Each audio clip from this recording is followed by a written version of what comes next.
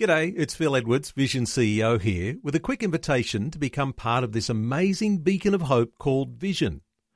Together we can put our love into action to help people of all kinds build or rebuild their lives on the truth of God. Please consider the part you can play during our upcoming Visionathon appeal, remembering that it's your support that makes Vision possible, including this podcast. Life, culture, and current events from a biblical perspective. 2020 on Vision.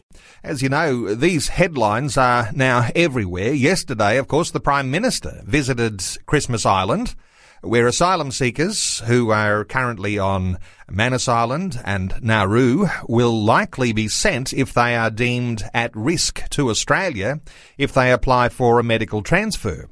The Morrison government has announced that Christmas Island is likely to reopen after they recently, as you'll recall, lost a vote in the Parliament giving doctors a greater say over asylum seekers' medical treatment.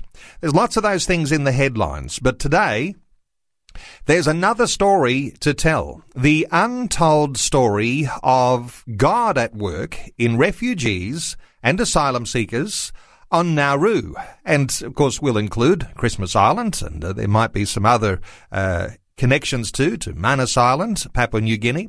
Our special guest today and his wife have been pastors to asylum seekers, dating back to Christmas Island, where they were pastors for 15 months back in 2013, 2014. And since then, they've travelled to Nauru numerous times in the role of pastor to asylum seekers and refugees. In fact, they have baptised around 40 refugees on Nauru in the ocean, and hundreds have become Christians while on Nauru. Jack Kamst and his wife Anne are those chaplains. Jack Kamst is joining us for this hour ahead. And Jack, a special welcome along to 2020. Thank you, Neil. Jack, I guess from the outset, it is a useful thing for us to clarify that when we have this conversation over this next hour, that we're not actually going to be involving ourselves in a political debate and taking sides politically here. What are your impressions about the sorts of things that you want to be able to communicate, you want to be able to share over the coming hour? Yes, as you correctly said before, the untold story of what God has been doing on Christmas Island and Nauru is very close to our hearts, because he certainly has, and I would definitely like to share about what God has been doing and about the people that we have come to know, many of them.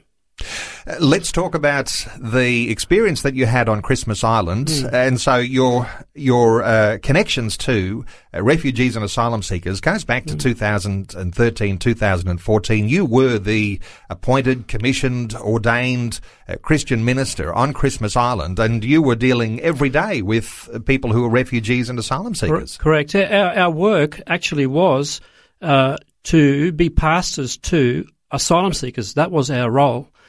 So every day during the week we would go into the detention centres on Christmas Island and we would work with asylum seekers, correct. Yeah. And, of course, that inside information that you would have, those personal connections to asylum seekers, gives you a special bond with the overall difficulties that asylum seekers face and the motives of their own hearts. What were your impressions, even currently and dating back to Christmas Island? So probably one of the strongest memories I have early on in our ministry was when we were given a religious room for people to come and talk to us. I remember one time we were sitting there waiting for someone to come, and nobody came, and then all of a sudden 20 or so men came into this room. Now, this is inside the detention centre. It's like a maximum security place where Scott Morrison was yesterday. Anyway, we're sitting there, and all of a sudden these 20 men come in, and they say to us, "Tell us about Jesus." Wow. Yeah. So we weren't looking for people. They came to us. And so I, on the spot, with no notice, I asked someone if they could speak English as an interpreter, and I shared the gospel story within that first week. And at the end, I thought, okay, well, who would like to receive Jesus? And about 4 or 5 hands went up. And that has been the story of our work on Christmas Island.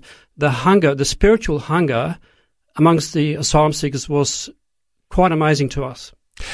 Interesting note, and I'm not sure how controversial, that, you were not there specifically to proselytise. No. In fact, there probably were, and I'm only speculating here, some regulations about what you were able to do there. But you could say, hey, we're sitting here in this religious room, as you say, and then all of a sudden 20 men turn up, and they are the ones spiritually hungry, spiritually seeking, and wanting to find out about the Christian God. Yes, and I would like to say to you that this room that we were in didn't really work for us that well in the end. In the end, we chose to go into all the compounds. There's about 9 compounds at the time with about 100 men. This is the single men's detention centre. We went into all the compounds, and every time we went in, people came to us. We never had to look. They saw us and they came, and I would start sharing a story about the gospel. It was an amazing experience. And of course, in those years, there was something like 50,000 asylum seekers that came through, and they probably all sort of transitioned through Christmas Island at one point or another, and then into detention centres in Australia. So every time you turned up, no doubt, there's a new fresh audience. No, well, actually, by the time we came in October 2013, the boats had stopped. Right. So the numbers were static, and when we came, there were about 2,500 asylum seekers in the various detention centres. By the end of that year, they were starting to be transferred to Manus and Nauru. And of course, some of those are still on Manus and Nauru today. But let's, while we're setting a foundation here, tell us a little about the background of the asylum seekers that you were connected with, because they were coming from very difficult situations, and sometimes we might have our own doubts about their motivations. But what were your general impressions? Yes, well, we have heard many, many stories. We would probably know hundreds of these people. We've heard many stories, and actually most asylum seekers, when we were there, came from Iran. Now, we've heard so many stories about the oppression, the religious oppression for people seeking to find freedom to express their beliefs. We know so many stories of people becoming Christians, having been found to have a Bible, and having to escape the country within a couple of weeks. And who later found themselves on Nauru. So we know that there are many stories of God working in Iran and them wanting to come away because it was so oppressive. Well, this is a story that isn't told often, that many of those asylum seekers who found their way, legally or illegally, via boats and through Christmas Island, actually were escaping religious persecution because, as you say, they'd been caught with a Bible. So a lot of those asylum seekers actually coming from Christian foundations. I suppose that's maybe, you give us a little context here. No, I wouldn't say Christian foundation. I think often they were Muslims, but somehow God entered their life. I don't think we have the time now to tell these sort of stories, but there are just stories where they met someone who had a Bible, or they met someone who mentioned God, and it opened a door, and through this avenue, this door, they came to believe in Jesus. But as soon as you become a Christian in Iran, life becomes quite dangerous. Let's jump to Nauru now, because since those Christmas Island days, and you were there for almost 2 years in an official pastor role on Christmas Island, your role hasn't been quite so formal with your visits to Nauru, but it's something like 9 times now you've visited Nauru. What are your impressions of what the circumstances are on Nauru? So the connection with Nauru started, I want to give a bit of background to that. So one of my interpreters on Christmas Island, who interprets for me for families, he himself was a father and husband and with a young child. Well, he was transferred to Nauru at the end of 2013. And we're going, what? He's our friend. Our friend's been transferred. And after that, other people we knew were being transferred. So we thought to ourselves, we've got to make a way to go to Nauru. I tried for months to find a way to Nauru, but everything was blocked. You can't just go to Nauru. You have to be sponsored. And finally, we found a way to be sponsored so that we could visit our friends on Nauru. And this interpreter I've just mentioned, he is actually the last family to leave last week. So that's one story. Started on Christmas Island. He's now in the USA. Okay, and I've got a few statistics we might draw out shortly about the current situation on Nauru. But interesting, as you say, getting to Nauru is not easy, and it's not that there are blockages, from my understanding, that are coming from the Australian government, but these blockages and visa restrictions are often coming from the Nauruan government. They don't want just anyone on Nauru, and so they make it harder to get to Nauru, but as you say, you had a sponsor, and there is someone on Nauru that is putting in a good word for you, and they're saying, yep, we need to have Jack. Yes, I'm very grateful for the opportunity that the AOG Church on Nauru gave to Anne and I to come. We're very blessed. We realise that not everybody has that opportunity, but they did in the end invite us, and so that opened up a whole new door for us. Yeah. Jack, as I understand it, Nauru is very Christian, and the majority of the population, in fact, there's only a small section of the population of Nauru that's not Christian, a few Chinese, and but there's something like a breakdown of 2/3 Protestant, a third Catholic, but a lot of very, very Christian-founded religious people on Nauru. Well, the superintendent of the AOG Church, his opinion was that, say, about half of Nauru would call themselves Christian, but anyway, figures are figures. Yeah, figures are figures. Yeah. The interesting thing, though, is that with the population on Nauru being so Christian, this capacity that they have to sponsor someone like you to come, and you're mixing not only with Nauruan people, but because the refugees, asylum seekers, are free to roam around, then you've got easy access to those asylum seekers. Well, not at the beginning. For the first couple of years, they were detained. Absolutely, like they fenced in. Yes, absolutely. For the first couple of years, and they were living in tents for all of that time. Now you got to understand that Nauru, 4.5 hours flying northeast from Brisbane, is only about 100 kilometres south of the equator. Every day is hot. And the asylum seekers were living in tents for 2 or 3 or some even 5 years, actually, in tents and in incredible heat, humidity, and these are not pleasant situations for families, for example. They really struggled with that. And ordinary Nauruans, what about their living conditions? How did it compare to how an ordinary Nauruan, who in some sense has asylum seekers all of a sudden on their doorstep, how do ordinary Nauruans live? So Nauru used to be very rich. It used to be the richest country per capita in the late 80s or early 90s, but then the money that they had saved up through the phosphate business, some of that money was misappropriated, and Nauru now is not a rich country. In fact, Nauru now is very reliant on asylum seekers and refugees for their income because there is no industry on Nauru. So when the asylum seekers started coming to Nauru, Nauruans thought it was good. It was good because it provided work and money. Because without that, the unemployment rate was quite high. So they loved the fact that they came, but I think they struggled to understand the plight of the asylum seekers, and this has been a continual problem. Even the church on Nauru has struggled to really understand the suffering and the trauma experienced by asylum seekers. Okay, there's plenty to talk about here, and in a moment we'll take a break, but I don't want to go to a break without actually coming back to what I mentioned in the introduction, that in your own personal experience, you were a part of the baptisms of as many as 40 people who are asylum seekers in the ocean there in Nauru, and that hundreds had in fact come to Christ. Give us some impression of the openness, the spirituality, the climate of what's happening in those sorts of asylum, in those centres.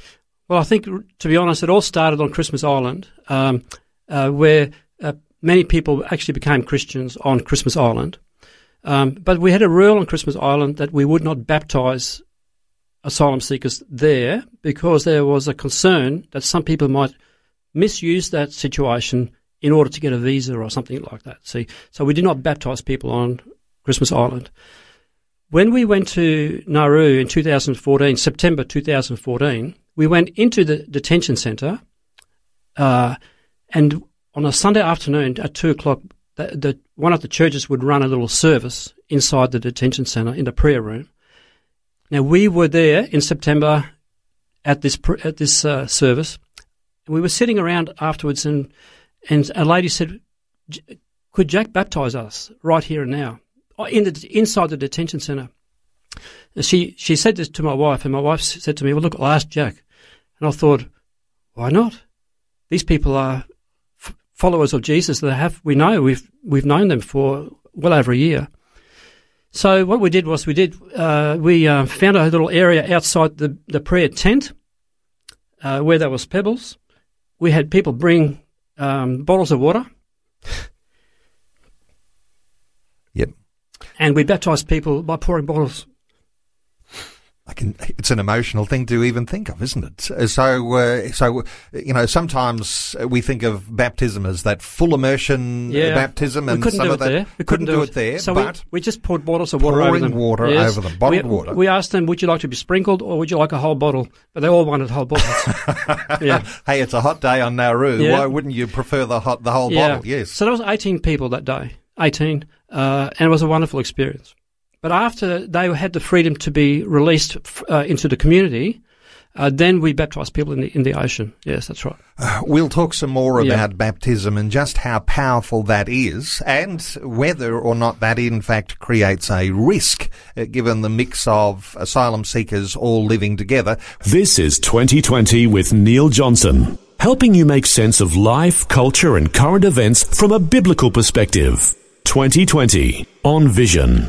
A different story to hear about Nauru today, and you can be a part of our conversation. Our talkback line is open 1-800-316-316, 1-800-316-316. You can leave a note too on our Facebook page, facebook.com/Vision Radio. Jack Campst is our guest, a Christian chaplain to refugees and asylum seekers. He did lots of time in a formal role on Christmas Island back in 2013-14 and has visited Nauru at least 9 times over the years with his wife Anne.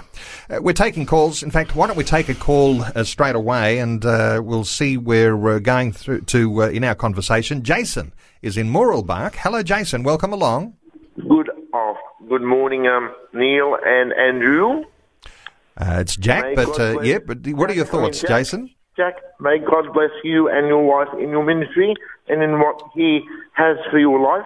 I'm inspired by your story, and I'd like to say, those people who became Christians and people were baptized, I'd like to say this to you, you will never know this side of heaven who you are impacting upon, but they will thank you in the end.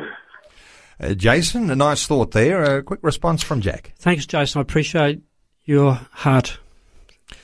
Okay. Talkback line open, 1-800-316. Thanks so much to Jason for your call. We're talking in some sense here about the real Nauru, and I'm not sure what you're across just with the latest figures of who's there still on Nauru, Jack, but from some detail that I was able to glean, some current statistics from the Refugee Council of Australia, and they've been gleaning figures, because as we know, the government's a little secretive about the figures, and they've got their reasons for that, and there's no criticism or endorsement even to that particular policy. But there are some figures that have been gleaned from the last round of Senate estimates late last year.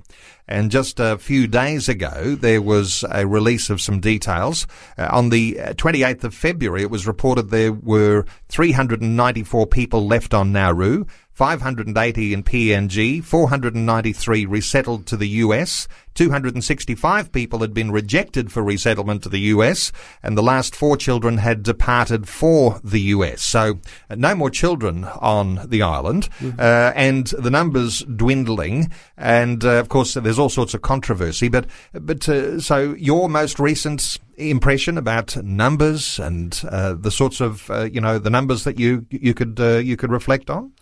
Well, if you're talking about numbers left on Nauru, I think those numbers are about right, yes. So not many left at all. Say about 400 to 500, yes. That was my impression. 400 to 500. Yeah. And so those numbers, are they mostly men because the women and children had been removed a little earlier, or there was a separation of families, impressions along those lines? Well, there's single women, there's married couples with no children, and there is also single men, yes. Okay, well, and so far as the political situation, we've said we're not going to get into the politics, but both sides do politicise this. And is that, to you, I mean, not to get into the politics, but a disadvantage to the welfare of individuals, just the fact that they are political football being kicked around? Yes, so I just want to make it clear to everybody that my stance is not political, and it never has been. Our role as pastors has simply been as pastors. We're not paid by an organisation, not paid by the government.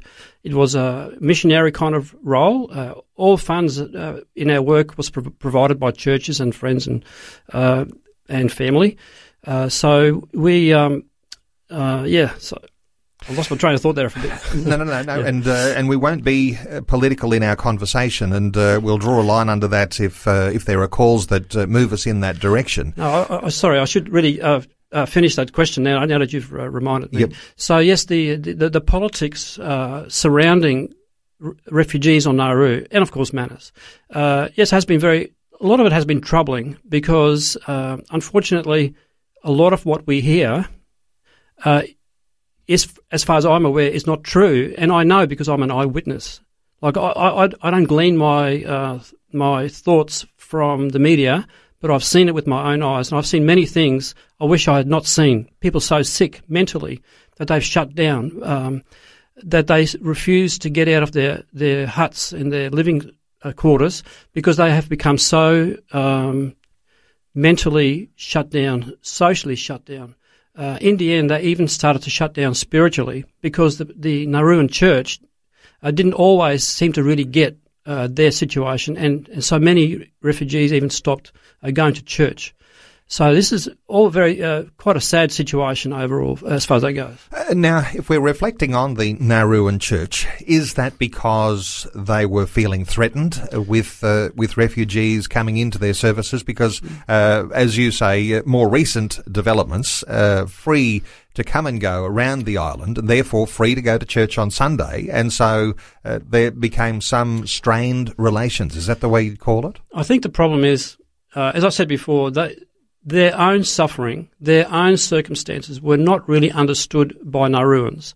So I think there are many refugees who needed pastoral care, but there was no pastoral care available to them. There was no visitation, which is one of the reasons that Anne and I felt so compelled to go to Nauru when we could, to offer pastoral care. Now, I'm not having a go at the Nauruan church. They were doing what they thought was best. But so I don't really have a problem with that. But I think they did have a problem understanding the situations the refugees found themselves in, and also when they went to church, they would there be worshipping, but the church wouldn't really reach out pastorally so much. I think this is a really difficult situation for the refugees. And what you highlight here is the need for that sort of support and encouragement that might come from those equivalent denominations, perhaps in Australia, to be supportive of the churches on Nauru so that they can more effectively be embracing of the challenges, because perhaps those church leaders on Nauru perhaps not as well equipped to be able to deal with that. I don't really think that would really work. I think the Nauru Church has its own identity. They have their own way of doing things, and so I don't think there's a great connection with the church in Australia. Jack, let's take a call or two. Let's first of all hear from Bruce, who is in Miles in Queensland. Hello, Bruce. Welcome along. Yeah, g'day, guys. Hey, how you going? Bruce, thanks so much for your patience. I know you've been waiting since before the news. What are your thoughts? Yeah, well, I've been listening intermittently because I've had a tyre on the tyre machine trying to change it. Couldn't hear it very often. I listen on the internet, which Telstra need to be tarred and feathered and cutting out the flopping reception all the time. Okay. Yeah, I don't get reception on the radio here. But anyway, that's beside the point. You're not the only one who's sometimes finds it difficult to listen to, but when you want to listen in, you find a way. And Bruce, I appreciate that you are resilient enough to be able to keep on listening. So what are your thoughts for our conversation? All right. Well, one of the things I'd like to encourage the lovely pastor and what he's doing, I heard a testimony of, and this was in the Middle East somewhere.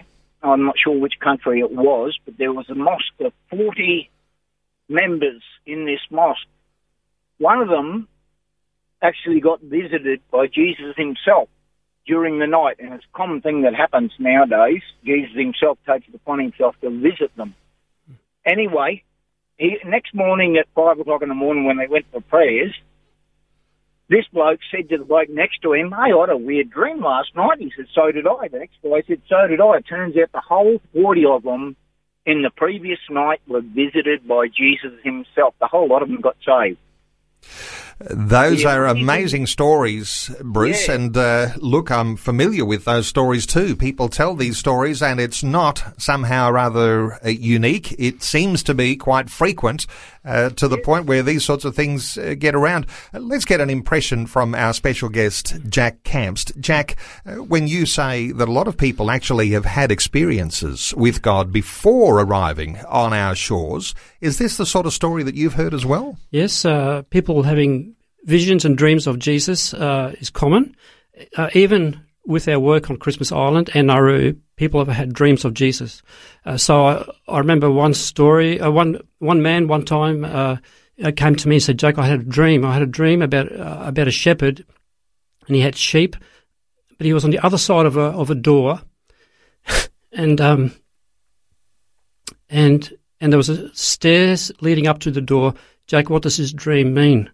And I said to him, well, I said, Shahab was his name. I said, "Shahab, I think you're meant to go up those stairs and through that door and meet that shepherd who's Jesus."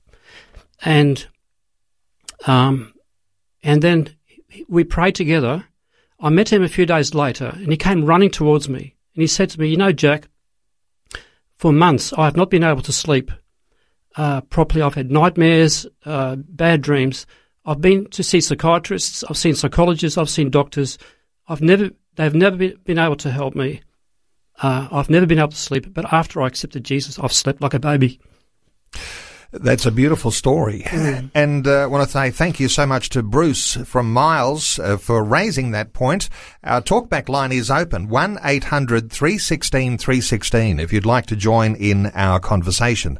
Jack, when you are dealing with asylum seekers, refugees, and places like Nauru and where you were ministering there on Christmas Island, baptisms became a regular part of what you were doing. You were hearing of hundreds coming to Christ. Some of the stories about how those baptisms came to be are quite amazing. What are the ones that come to mind for you? Well, one Sunday, I was meant to baptise about 6 people after church, and I went out of the church, and this man approached me, a tall man, and he said to me, "Jack, I'm ready to be baptised." And I looked at him, I thought, I don't even know this man. I said, "Well, I don't know you. What can you tell me?" And within 5 minutes, he told me his testimony. And I knew that he was a genuine believer. Actually, at the beginning, he said, "Jack, I'm ready to be baptised, and I've got a spare set of clothes here." I found it all quite humorous that this all happened within 5 minutes, and I baptised him.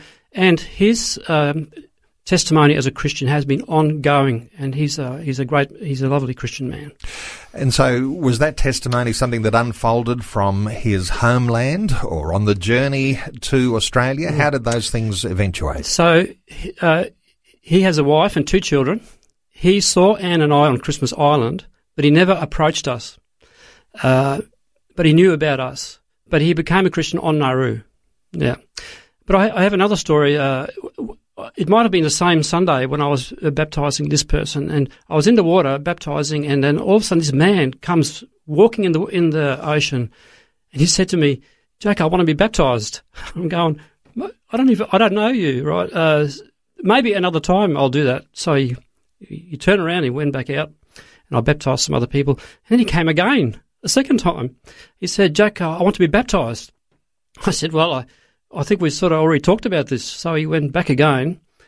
And then after I'd finished baptising the people I had baptised, he came a third time. And he said, "Jack, I want to be baptised." And I looked at one of the Nauruan pastors and I said, "What do I do?" And he said, "It's okay." I baptised him. And his journey has been ongoing as well. So it wasn't just a one-off, but his Christian journey has been ongoing. And so it's just how God works. How can you explain that? Because when, as a Christian minister of the gospel, you're not just lining people up and saying, "Hey, who wants to come over here and get baptized?" You want to actually know that there is a personal testimony, that there is a journey that they've been on, and they have discovered Jesus Christ as not only Saviour but Lord, and you want to know that, they're actually committed to a journey of following Jesus. And for some, no doubt on Nauru, that increases the danger that they may face or the danger that they've come from, but even in, no doubt, the circumstances in a detention centre. But what are your thoughts about, people and their genuine commitment and their desire to be baptised? Okay, that's a good question. Look, I have to be honest and say, look, I know there are some people who were baptised who were found really not to be genuine followers of Jesus. I suppose I could say, look, the people on Nauru are a bit like people in Australia. Like, we have many people who are genuine. There's always some that are not. Yep. And, of course, we found that amongst them as well. I know I baptised a couple of people in the tent, two out of the 18, which in the end, look, I have to leave it to God, but I must admit I'm not sure. So, but we have to leave that to God, I think. Yeah. And as you say, as you know, you're looking at the Nauruan pastor as to say, well, what do I do here? I'm not sure about this one. And there's this sort of interaction between the Nauruan church and what you were there as the visiting pastor, and together making that assessment as to baptising people. Well, actually, when I said Nauruan pastor, he was actually from the Solomon Islands, but he's become a Nauruan, and he actually ran a church called, I forget now, but it's like an international, where all the international people come. So, yeah, so through him, I was able to have a good connection, yeah. And your encouragement to those believers, those who had made decisions to follow Christ, was that if and when you get off Nauru, get baptised in Australia or wherever you're sent. Yes. What were people's reactions? What's this pressure that you're putting on me to get baptised? I guess, but the encouragement was there. Yeah. So the 18 people we baptised in the detention centre, I made it clear to them: look, you are baptised, but if you want to be immersed, because the Bible, I think the Bible teaches that immersion is a better representation of what happens to you spiritually. So when you get to Australia, I should probably clarify that. I'm not sure if I said Australia. I said, look, if you get to Australia, or if you get out, or if you have the opportunity to be immersed, well, take that opportunity. So wherever you are, then take the opportunity and do it perhaps in what we might describe, if we looked at Romans chapter 6, for example, what you would, when we talk about being buried with Christ and raised again. Of course, this is the context of baptism, isn't it? So we sort of think of being buried under the water, being raised out of the water into resurrection life. So that's the image that you get when you take Romans chapter 6 and you're talking about baptism. So when you're getting water bottles poured over you and, the confession of faith in that public setting and the desire to be baptized, this is what makes a person baptized. But, as you say, when you get to another location, go through and do what a more biblical approach to baptism. Yes, that's right. Yes, I do know that in my absence, another pastor on Nauru did choose to baptise many refugees, but I know that unfortunately it became a little bit of a thing, to be baptised, and I did warn against that. I said, look, please be careful when you baptise people. Make sure that you check them out. But I think quite a few perhaps fell through the cracks. But I tried not to happen that to me. But I think it did happen a bit. And of course, Jack, you're not the only minister of the gospel visiting Nauru, and no doubt there'd be so many others that have their own stories of baptising and leading people to Christ. And then, of course, the Nauru church, they would have their own stories too about the people coming to Christ and being baptised. So we're talking huge numbers of people here. Well, I think baptism-wise, I'm not sure. I think maybe 200 to 300, something like that. Yep. That's as far as I'm aware, yeah. 1-800-316-316 if you want to join our conversation today, and not getting into politics so deeply that we have a politicised conversation, because we're talking about the work of God on Nauru. But let's just reflect back for a few moments here, Jack, because a little while ago we did say that there were all sorts of dreadful mental challenges. Yes. And you might say these are health challenges. And of course, we could reflect on the fact that the Morrison government lost that vote in the Parliament, and the Kerryn Phelps bill allows then a change, because it was supported by Labor, for a change in the way that asylum seekers would have access to Australia. Let's just reflect on, for a few moments, the health challenges that you might have observed, and let's just say you're not a doctor, but the sorts of things you observed about the health of people on Nauru. So I should say that in 2017, most of 2017, my wife and I were living in Lebanon, working with Syrian refugees, teaching English to Syrian refugee children. At that time, we were not connected very much with what was happening on Nauru. And we also noticed that on the news, Nauru didn't get much exposure during 2017. We came back to Australia at the beginning of 2018, and because I had not heard much about what was happening on Nauru, I kind of assumed that the refugees had integrated with the Nauruan population and that they were doing well, and that they perhaps started to establish themselves in this way, that way. So that's what I thought. Anyway, I applied to get a visa, and I went to Nauru March 2018, just 12 months ago. Well, when I came there, I was shocked. I was really shocked. I just couldn't believe the mental condition of people.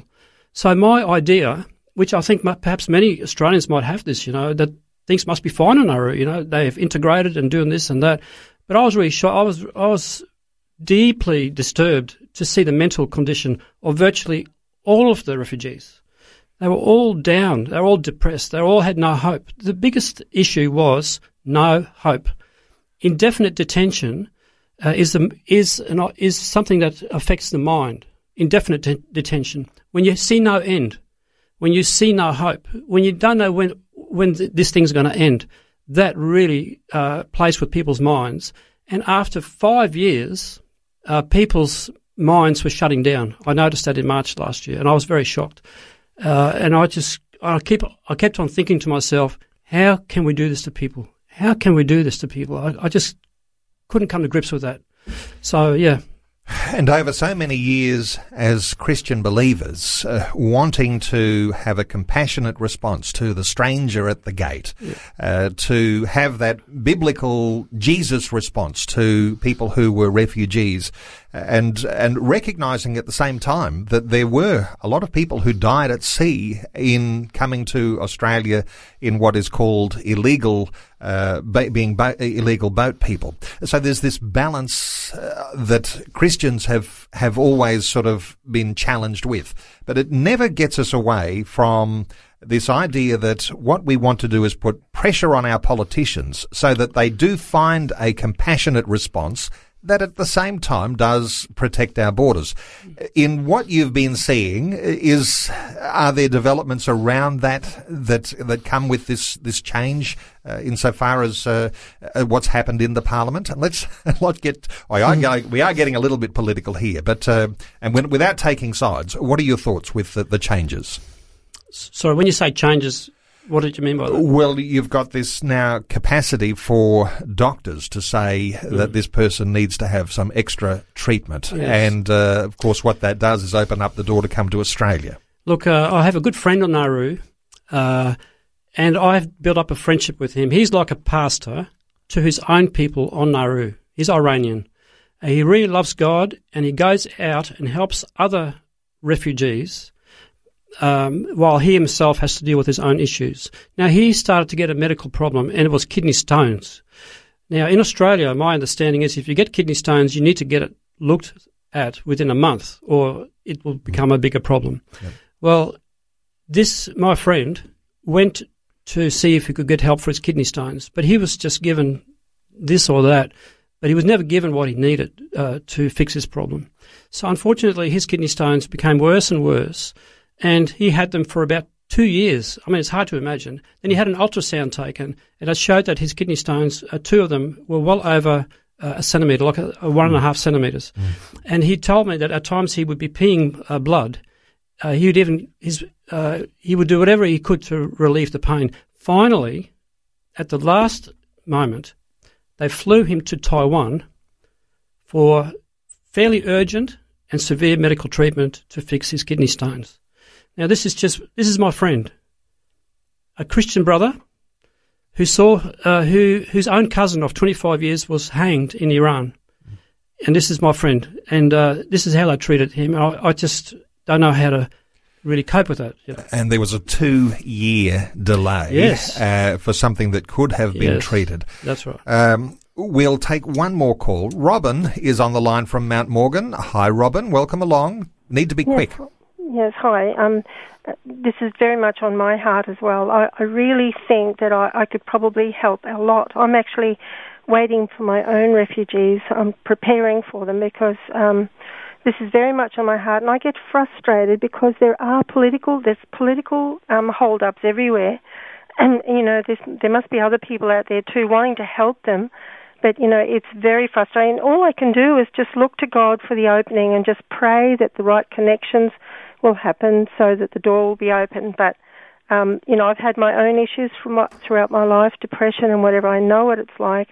I was a psych nurse, and I was also a teacher, an English teacher of language. So I know that I can help out. It's just waiting for the open door because I'm waiting and waiting and waiting and preparing.